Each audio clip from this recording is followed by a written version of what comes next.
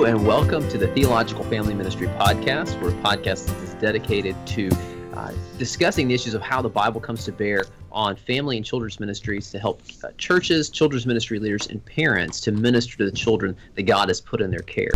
And we are excited today to have two special guests. We've got David and Sally Michael. And if you know much about children's ministry, you probably have heard their name. They are they've been influential. The Lord has used them to kind of do the things that we're talking about in this, and so they've got a long track record of faithfulness to the Lord. So David and Sally, we're excited to learn from you in just a bit and want to find out how you're doing. But first, Tony, hadn't talked in a while, so how are you doing? How was Thanksgiving for you?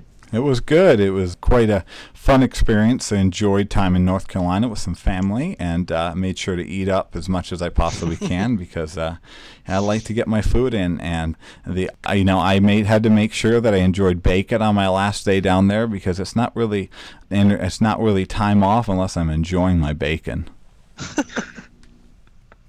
You do enjoy your pork. Did you guys have a good Thanksgiving? I did. We got to go up to see my in-laws, and it was a long car trip, but it was a good time to see my in-laws and my wife, see her family, because she lives pretty far away from them. So yeah, now, little backstory here. We tried to record with the Michaels before Thanksgiving, and we encountered all kinds of technical difficulties. And we saw their character. They were very gracious with us. But you said that you guys were going to be traveling as well. Did you have a good Thanksgiving, Dave and Sally? We did. We spent the time with Sally's dad.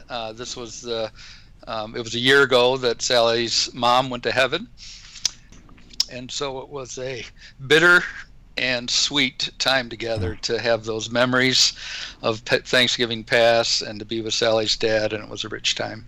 Praise the Lord for that. Praise the Lord. So, Sally, are you from Minnesota then, or is that where you guys are from? You know, I really hate when people ask me where I'm from because I never know how to answer the question because my dad was in the Navy for 20 years, which means I moved around a lot as a child. Yeah. I will say that I spent the last 38 years in Minnesota, so that it's more home than anywhere else. Okay, great. Fantastic. Well, we want to turn and have a conversation with you two, just to give our listeners a little bit more info on you guys, in case they're not familiar with you and your ministry. David serves as the pastor of Next Generations at College Park Church in Indianapolis, and prior to that, he was at Bethlehem Baptist Church, and he's also, now David, I'm not sure the exact title, but chairman of Children Desiring God, chairman of the board? Well, yeah, actually, right now I am. I was just elected chairman, so I'm chairman-elect of the Children Desiring God board right now. So, but they refer to me as the founder, co-founder with Sally, of that organization, and one of the board members now. Wonderful, so. Praise the Lord for that. So. Waiting for your inauguration. Yeah. Now, how many board members are there?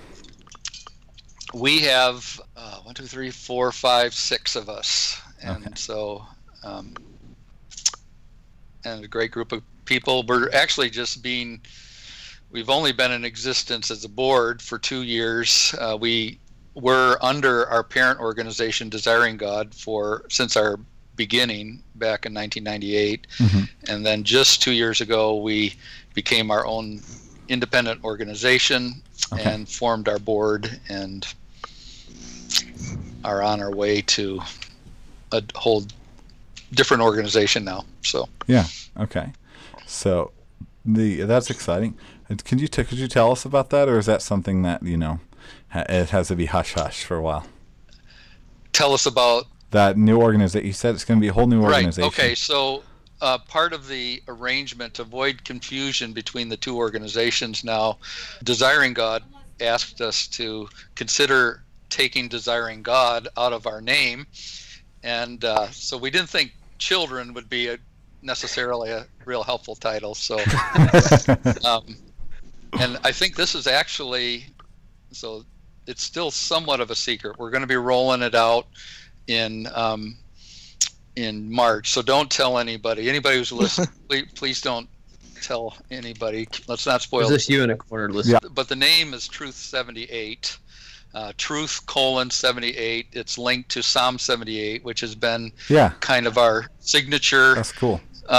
psalm. That we lay out our vision based on the first 8 verses or so of that psalm. And so it was, and we're committed to truth. And there's more we can say as the name rolls out further, but we're real excited about the identity now that's coming out.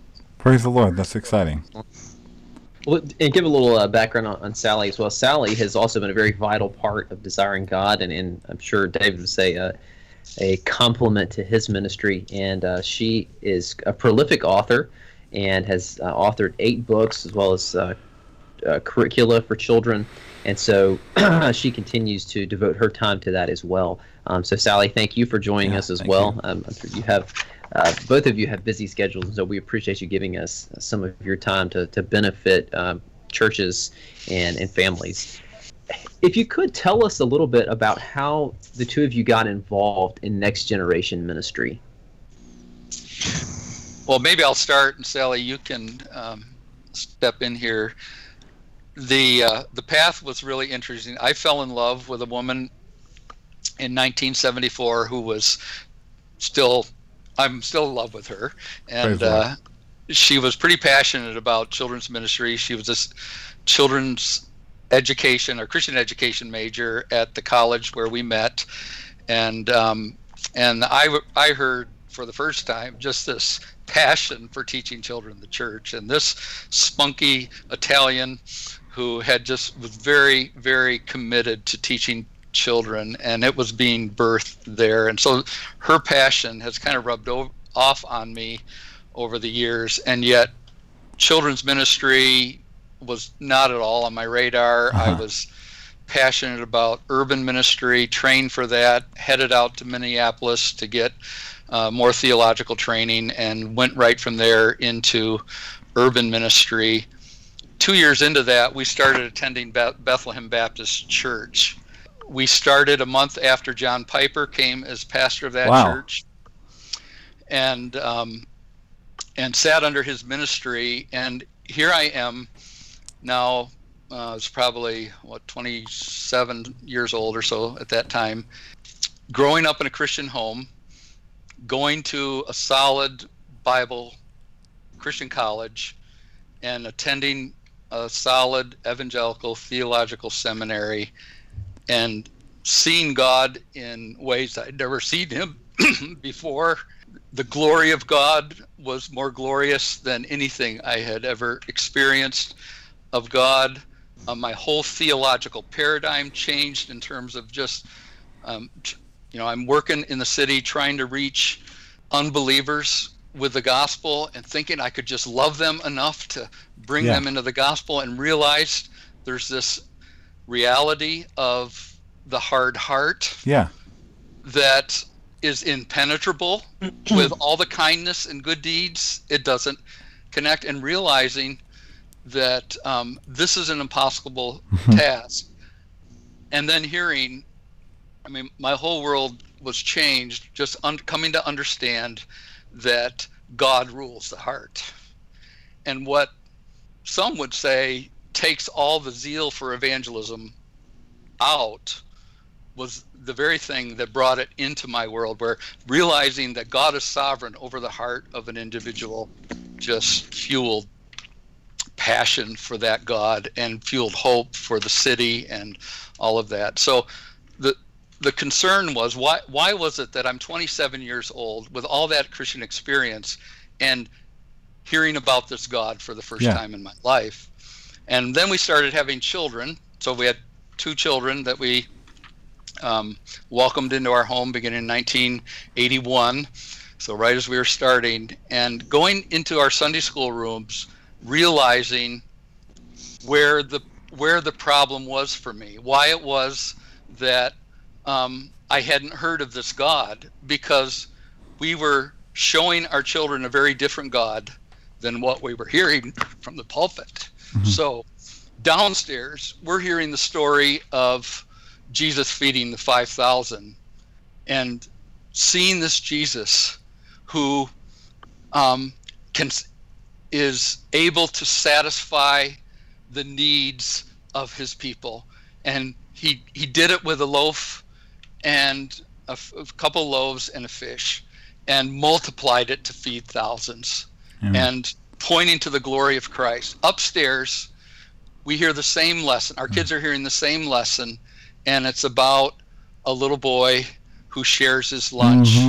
And you should share too, because 5,000 people got fed because a little boy shared his lunch. So let's all share, realizing that we were hiding this truth from our children. And this, over time at Bethlehem, was just burdening us because we were seeing this glorious God that was being hidden from our children just by the way we're telling our Bible stories.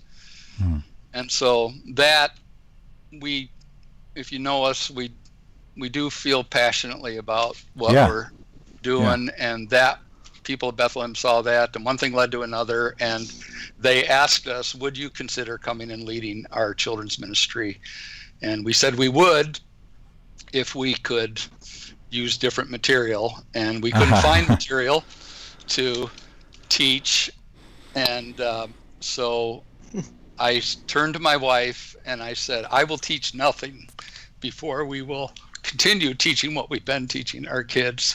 Can you write something? And so I remember the lunch meeting with John Piper, and I said, okay, here's what will persuade me. Number one, can we pursue this vision in this way? Number two, I can't do this without my wife. And so, Sally, you may want to pick up the story there. That's cool. Now, before you do, I want to say, it's nice, Ben, that we've never encountered any kind of curriculum that does things like focus on a boy helping others instead of the great God. You are blessed. Never happens indeed. anymore, does it? So no other curriculums have that. I understand the problem, so I think we both felt similar to you at different points. But go ahead. I was busy homeschooling my two girls. They were then at that time in junior high and high school when David and John Piper hatched this idea. Okay. I said, I'm not touching that with a 10-foot pole. My time is after my kids are all raised. And John Piper had a very dangerous question that he asked, and that was, will you pray about it? Yeah. Well, that's how do you say, no, I won't pray about it? So I did. And I was studying the Word one day, and I came to Luke 5, where the disciples had been out fishing all night, and they came in, they hadn't caught anything, and Jesus told them to push out into the deep again and put their nets down. And Peter said, Lord, we've been fishing all night, but at your word, I'll put the nets down. And they had a great catch of fish. Yeah. And in my heart, I knew my excuses were the same. It's not the right time. This is not the way you do this. This is not my plan. Yeah. But at your word, I'll do it. And so I said, okay, Lord, this is not my agenda, not my plan, not my timing. But if this is what you want, I will do it. And he has brought great fruitfulness from it. So I homeschooled my children, continued to homeschool my children, and worked at the church part-time. And then my husband said, you need to write material. And I said, well, I don't know how to do that, figuring that's the end of that. I said, I'll go look for something. And I looked and couldn't find anything. And he said, well, you're going to have to write something. I said, well, I'm going to look some more. So I looked more and I couldn't find anything. And he said, well, you're going to have to write this. And I said, David, I don't know how to write children's curriculum. And he said, but God does. You can't argue with that, right? You need to ask him how to do it. And so I corralled my friend Jill Nelson, who we had talked for years on how to teach the Bible to children. And I said, listen, if I'm doing this, you're doing it with me. And that's how it started. I didn't realize Jill Nelson goes all the way back to the beginning like that. Oh, yes. Oh, yeah. Yes. Wonderful. We're thankful that you did pray about it, and the Lord has used you. Oh, extraordinarily so. Yeah, God has certainly blessed many churches and many children through the ministry of Children Desiring God, the ministry that you guys set about, and the ways that God has worked in your lives. So, with that, I've kind of heard that some of the beginnings of you guys getting involved in Next Generation Ministry. So, how did Children Desiring God and the ministries that's about to change name, as obviously you've mentioned, how did it really come about into what it is today?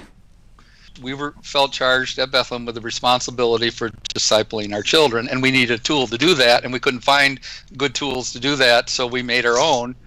Given John Piper's national and international ministry, people would call us and say, if John's preaching the way he's preaching, what are you teaching your kids? And we said, well, we're using our own. Any way we can get it. And just our investment was so much into Bethlehem, we just said we can't be consumed with all the details of trying to get this material so we can share it. And that was the vision. Just how do we make it accessible to people who want to use it? And so Children Desiring God was formed as a mechanism to share. Now 20 years later, we probably look more like children's and youth discipleship resource publishers, but the heart of all of this has just been, how do we be good stewards of this material and this vision that we have and make it available to others, churches who want it. Wonderful. Excellent. Well, so you at Children Desiring God, vision is very important for you guys, and so why do you think that is so important for ministry to the next generation? Well, I think some of it's the way I think most of us are wired, and what I found over the years motivates children's workers, motivates parents, is especially with the discipleship of our children, is you've got to have a picture of where it is that you where you're headed with your children. What is it what do you want them to learn about God, and how much of the Bible do you want them to understand, and how do you want them to respond when the first tragedy comes into their life, and how do you want them to handle 30 people in their church being mowed down by a gunman, and where is God in those moments? And do our kids have a theology that can handle that? So what we do is try to help our parents. But one of the ways I've described it is Psalm 127 says, "Children are a gift of the Lord. The fruit of the womb is a reward. Like an arrow in the hand of a warrior, so is the children of one's youth." That arrow helps me think about my job, namely to try to define that target for teachers and define that target for parents, so that we're pointing our kids in the same direction. And so having that clear where it is that we're headed. So say, for example, what we said as parents, Sally and I, when our kids came along, is we've got about, what was it, 500 verses? 550. 550 verses we want our girls to know by the time they leave our home. Well, if you wait until 11th grade to pursue that goal, it's never. But knowing that that's our goal, that affects how we do Bible time when they're 3-year-olds and 4-year-olds. Mm-hmm. So what if you want a child when they're adults and facing the first miscarriage in their marriage, and ask the question, what theology, what understanding of suffering do we want them to have? How do we want them to understand the goodness of God in the face of suffering? That affects what we're teaching our kids in preschool right now. Yeah. So having that vision clear, how do we, in this world in which our kids are growing up in right now, gender, what's the biblical view of gender? What's the biblical view of manhood and womanhood? How do we want our kids to think in this crazy world where do you find truth in the midst of that? That affects how we raise our little girls and raise our little boys, and to try to get parents and teachers on the same page is crucial. Yeah, I think that's really great, and it is so important to have that kind of vision that you guys so clearly do have in Children Desiring God, and clearly in your ministry, even out in Indianapolis. And I think it's really easy for churches to teach children's ministry is just kind of something for the kids, something to keep the kids entertained, something to keep the kids having good moral lessons, rather than really caring about what is our thrust, what are we trying to accomplish. And it has to be so much more than teaching them how to share. Right. Yeah, we distinguish for our people. There's an activity orientation to children's ministry and a vision orientation. So we're calling people to a vision orientation. A vision orientation emphasizes where you're going, and activity orientation emphasizes what you're doing. Yeah. And so in an activity oriented realm, it really doesn't matter where you're headed, just it's what matters is what you're doing, and it really doesn't matter what you do as long as you do something. Whereas we want to just be very intentional in a vision orientation realm where we're pointing our kids, and where every activity that we do is pointing them in a direction that we want them to go. I think that is so unbelievably important, and I think that's as a way that we connect everything. As there's no loose ends, I think is very clear in Children Desiring God. Everything is so connected together for a very clear reason, but at the same time, they're given individual lessons that are so helpful. Now, one thing that I've been really impressed by with Children Desiring God is your guys' focus on biblical literacy. And I not long ago at our church, we had a kind of a parenting seminar, and we actually used on Vimeo one of your videos from where you present the vision, and you have the big like tank thing that's the Bible, and it's pretty great. We might include a link to that video on the description of the podcast because I think it's pretty helpful. But why is biblical literacy such a major focus of Children Desiring God? Don't they just need to learn to be nice people?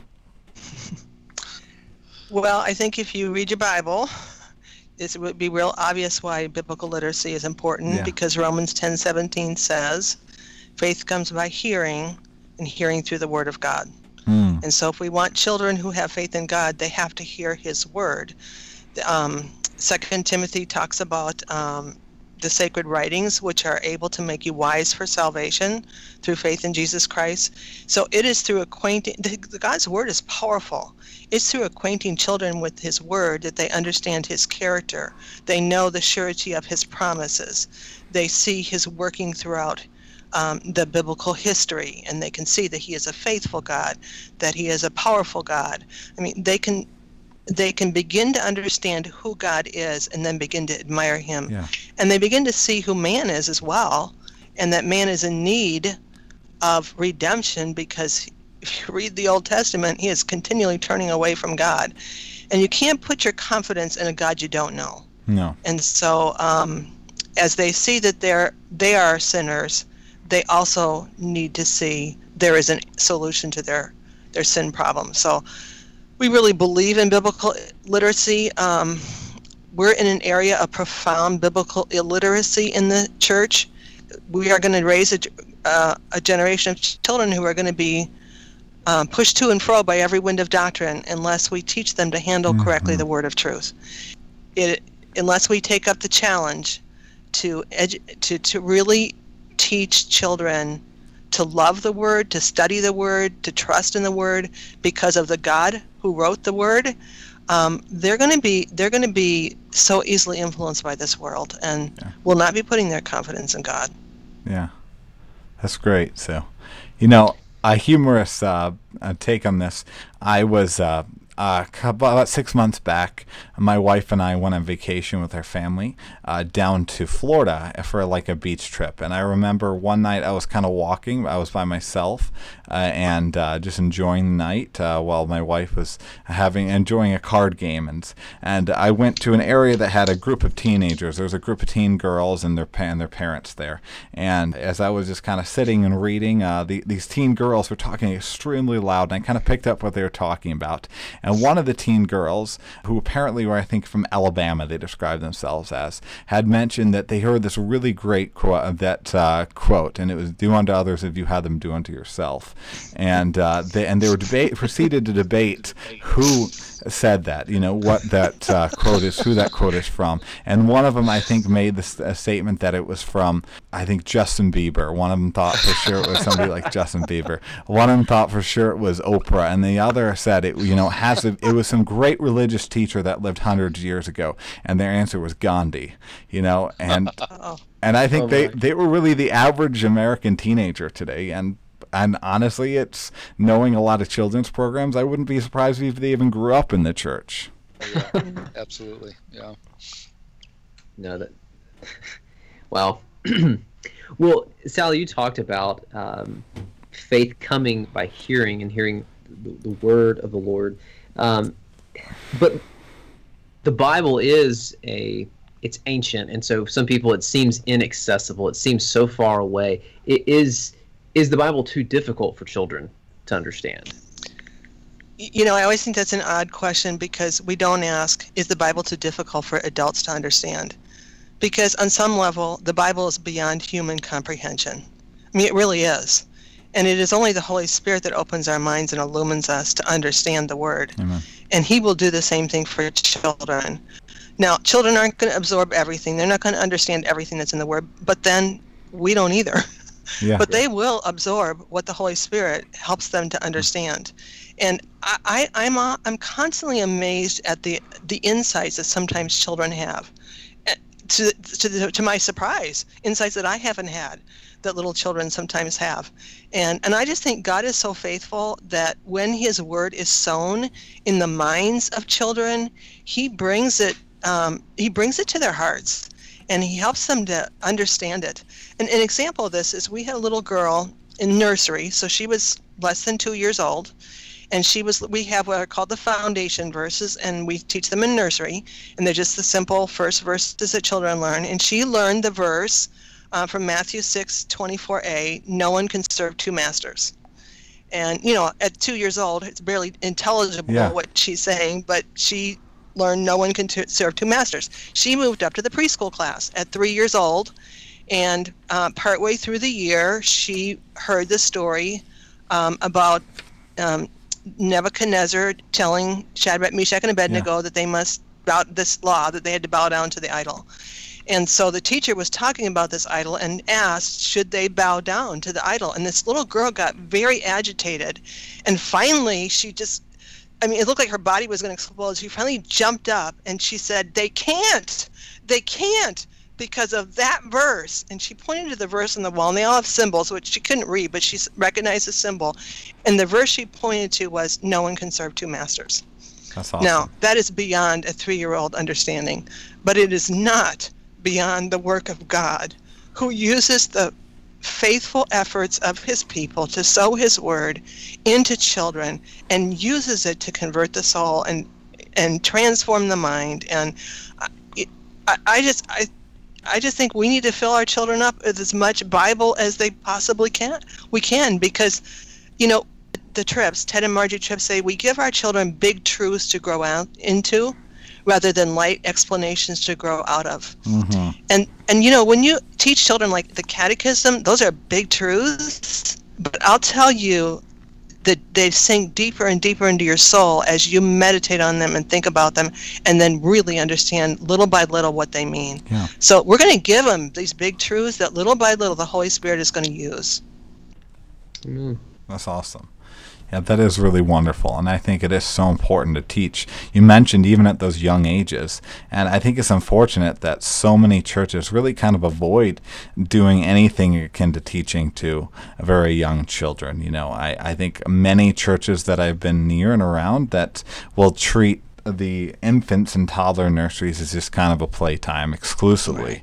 But the way that you're able to point out how, the children in your church, that little girl was able to benefit and able to bring back up that passage that she learned when she was very, very young is just really exciting and important. Tony, just one aspect of that. So in our nurseries, we begin actually with infants.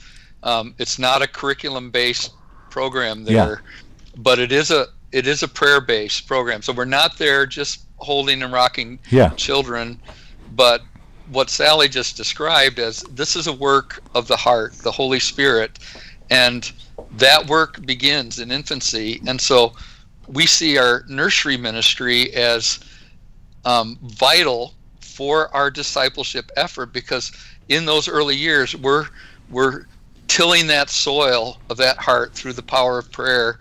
And so when you pick up your child in our nursery, you see there's a little checklist: fed, changed, snack, prayed for.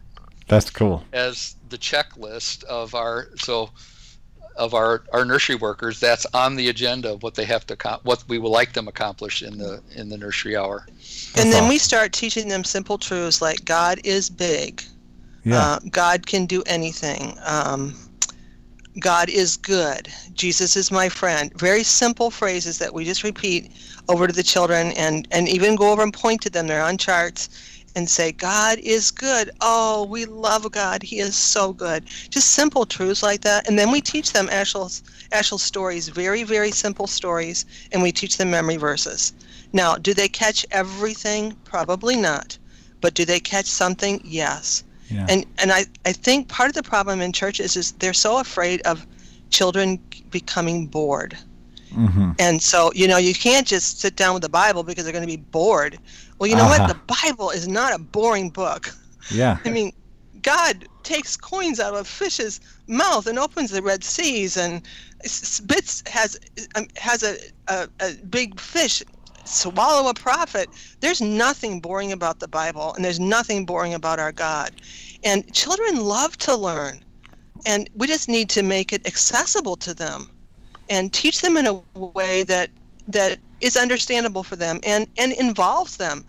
Sometimes children are bored because we speak at them rather than including them in the teaching. But we ask them questions. We ask them to look at scripture passages. We get them involved, and it's interactive, and they become part of the learning process. Amen. Amen. So with that, especially with getting them involved in that kind of way, I want to ask the question, how do we saturate children in the Bible?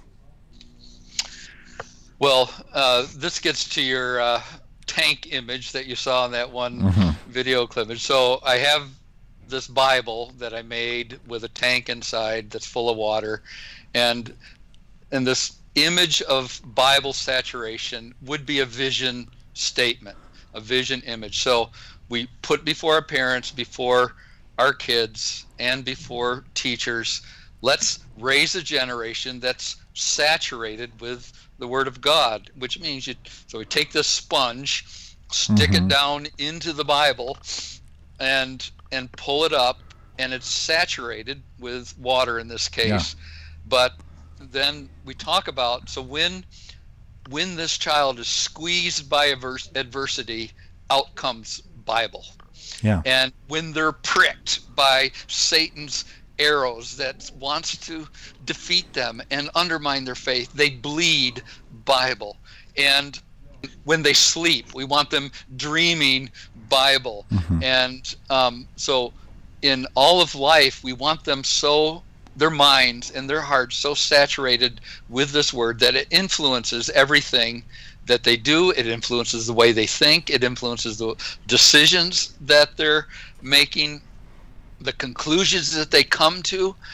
We want them all to be influenced by the Bible. And so the picture is, over these first 18 years of life, let's just pack as much Bible as we can into those little brains that are like sponges, just soaking it up. I mean, a child can memorize way faster than I can and retain it.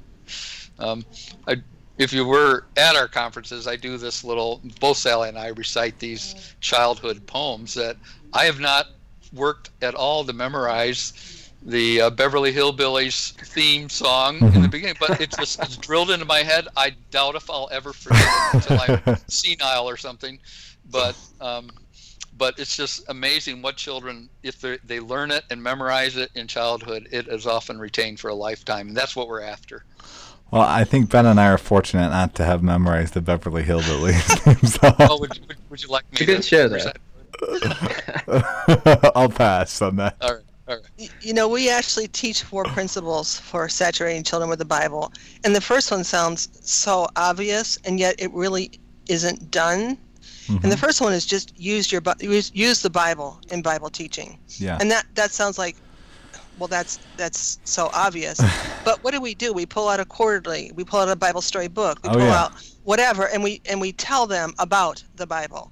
But how often do we open up the Word and observe the text and ask them questions about the text? So the first thing is just use the Bible with children. And the second thing is to teach the whole counsel of God, because what you see so often happening is children are told the same Bible stories over and over again. So they know all about Noah and the ark, animals. They know the feeding of the 5,000. They are familiar stories that they know, but there are vast portions of the Bible they are never acquainted with. I mean, what happened in the book of Judges? I mean, children need to know that. And what was Paul's missionary journey? What were they all about? What was he doing? You know, there's just so much of the Bible that they need to know the whole counsel of God, and they need to know that God is not just loving, but he is also powerful, and he is also just. And I mean, all the attributes of God, not just a few of them. And then thirdly, teach true doctrine. And that means we teach what is really true. And so often, inadvertently, we end up teaching children theological untruths. For example, Jesus called the disciples because he needed helpers. Well, what picture does that give them of Jesus? He is needy. Yeah. In fact, he's so needy, he needs children to help him. You know. Yeah. So and instead of Acts 17, which says that God, who made the whole world and everything in it, is not served by human hands as though he needed anything. I mean, it's very clear in Acts 17 that God is all-powerful and doesn't need man at all. He's not served by human hands, because he himself gave life and breath and all things to mankind. So we want to teach what's true and be careful. Be really careful about how we explain things to children and make sure it's accurate. And then fourthly, inspire them to memorize the Word.